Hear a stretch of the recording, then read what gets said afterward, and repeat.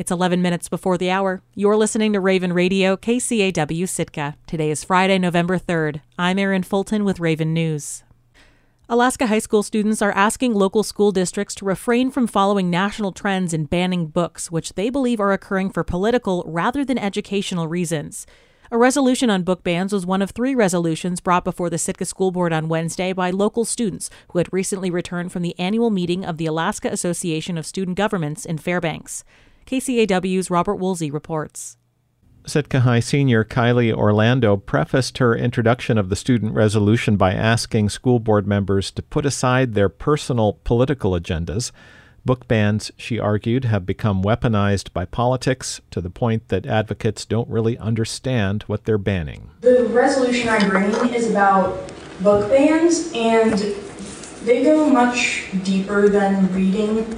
The message behind them goes far deeper.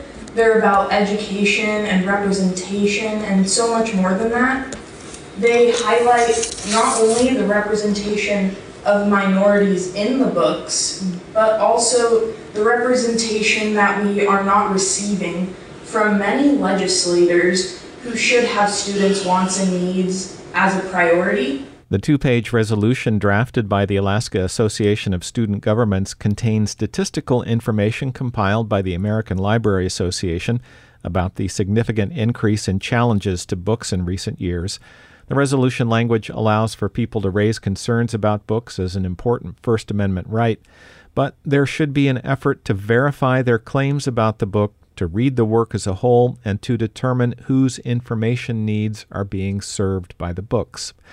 Although the Sitka School Board may adopt some or all of the student resolutions in the future, this reading was an introduction. Board member Tom Williams said he couldn't support it in its current form, which reads, "Therefore, be it resolved that the Alaska Association of Student Governments does not support book bans in our state and country." My issue with this resolution is it is all-inclusive, all grades, all books, current books, and future books. And without having a provision that would allow a banning of a book, regardless of its topic, its material, or its content, seems unwise. And I would not support a resolution that did not have some type of ability to ban material that we either know or don't know at this time. Orlando was joined by fellow students Jasmine Wolf and Olivia Scan in introducing a second resolution in support of school staff receiving mandatory mental health training to identify certain issues in students. In her remarks, Wolf said, "It's no secret that in the past couple of years we're seeing an increase in mental health issues not only at the state level but nationally." She said that she and Scan brainstormed ideas to try and create change without making things worse. After many conversations with students and teachers, they felt staff training would help shift the burden off students so it's not all on them as they confronted the mental health issues around suicide prevention and social media.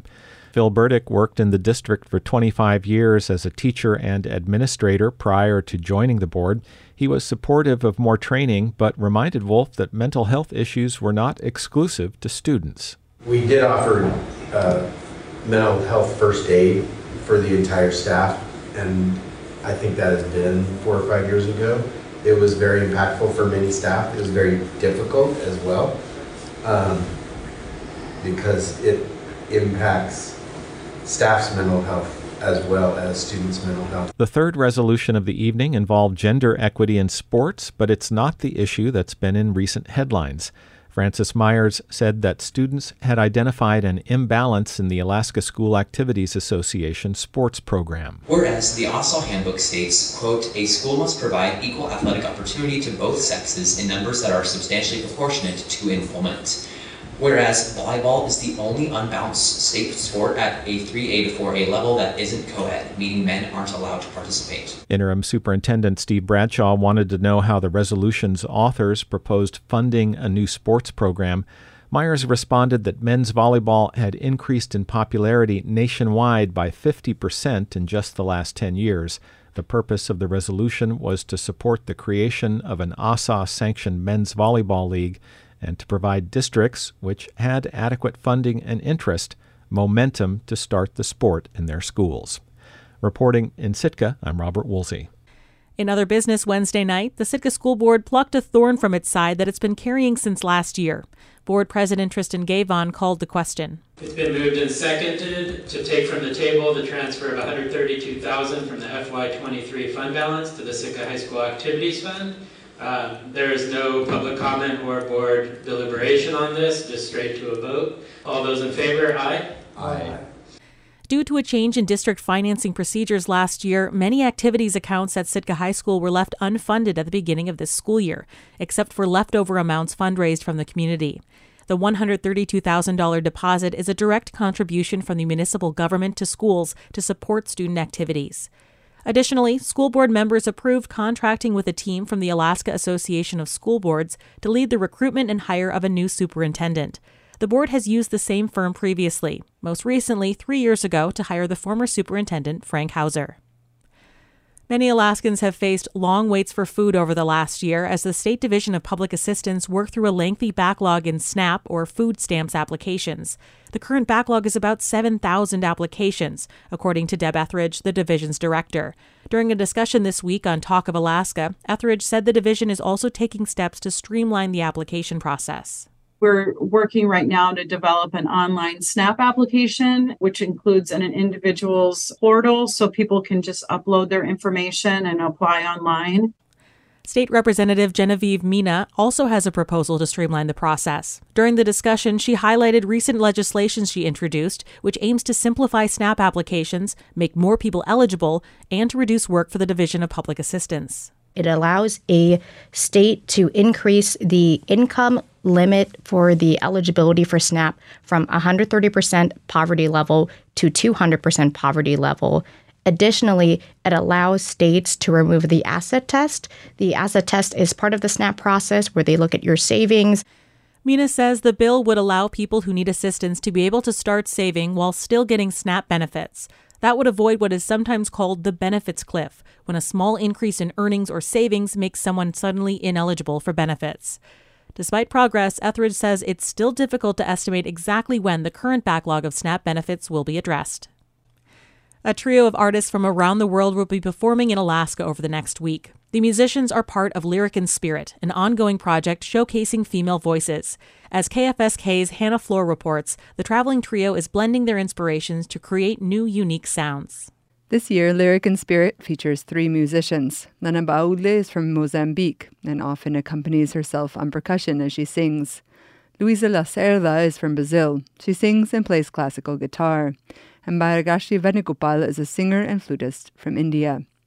The trio has been performing in the Pacific Northwest, traveling between gigs by van. I caught up with the group as they were driving to Washington from a concert in Oregon, the first part of a tour that will end in Alaska. They say they've been singing together often while they're on the road.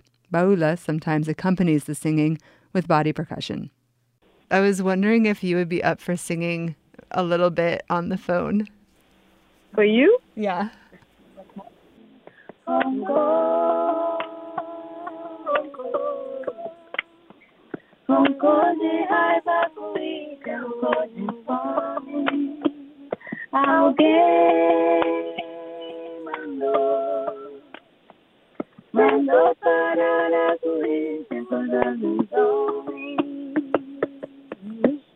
The musicians have only known each other for about a week, but they connected immediately over shared musical interests. Coming from India, I have been a crazy fan of Brazilian music. So I have been trying to study, learn, enjoy, appreciate, and apply some of it into my own. That's Bharagashi Venugopal. She says that as the group plays together, they've been doing a lot of listening, trying to pick out elements to incorporate into new pieces. It's just been a great learning curve for us, and we look forward to a lot of new sounds being born out of this inspiration. The concert consists of 4 acts. Each musician will perform individually, and then the 3 will come together for a final act that combines their cultures and influences. Luisa Lacerda says their quick friendship influences their performance as well. It's best for the show when people like each other on the stage, so I feel more comfortable and happy singing with them. The three musicians won't be traveling to Alaska alone. They're joined by Ba'ut'la''s 3-year-old son. That's because Lyric and Spirit creator Brian Gore wanted to make the project kid-friendly. He says he doesn't want the artists who participate to have to choose between being a parent and an artist. Gore has been bringing together musical acts for more than 20 years with his ongoing project, International Guitar Night. He says he wants this project to highlight women's voices. I found them during the many long, lonely nights in the deep bowels of COVID, where their music gave me great comfort and solace. Next year, Lyric and Spirit will have a different roster of musicians. Alaska isn't on the tour, but it's possible that future Lyric and Spirit groups will be. Gore says his booking agent loves to work with the presenters and arts councils around Alaska. In addition to Petersburg, the group will be performing in Valdez and Anchorage through the first week of November. In Petersburg, I'm Hannah Floor.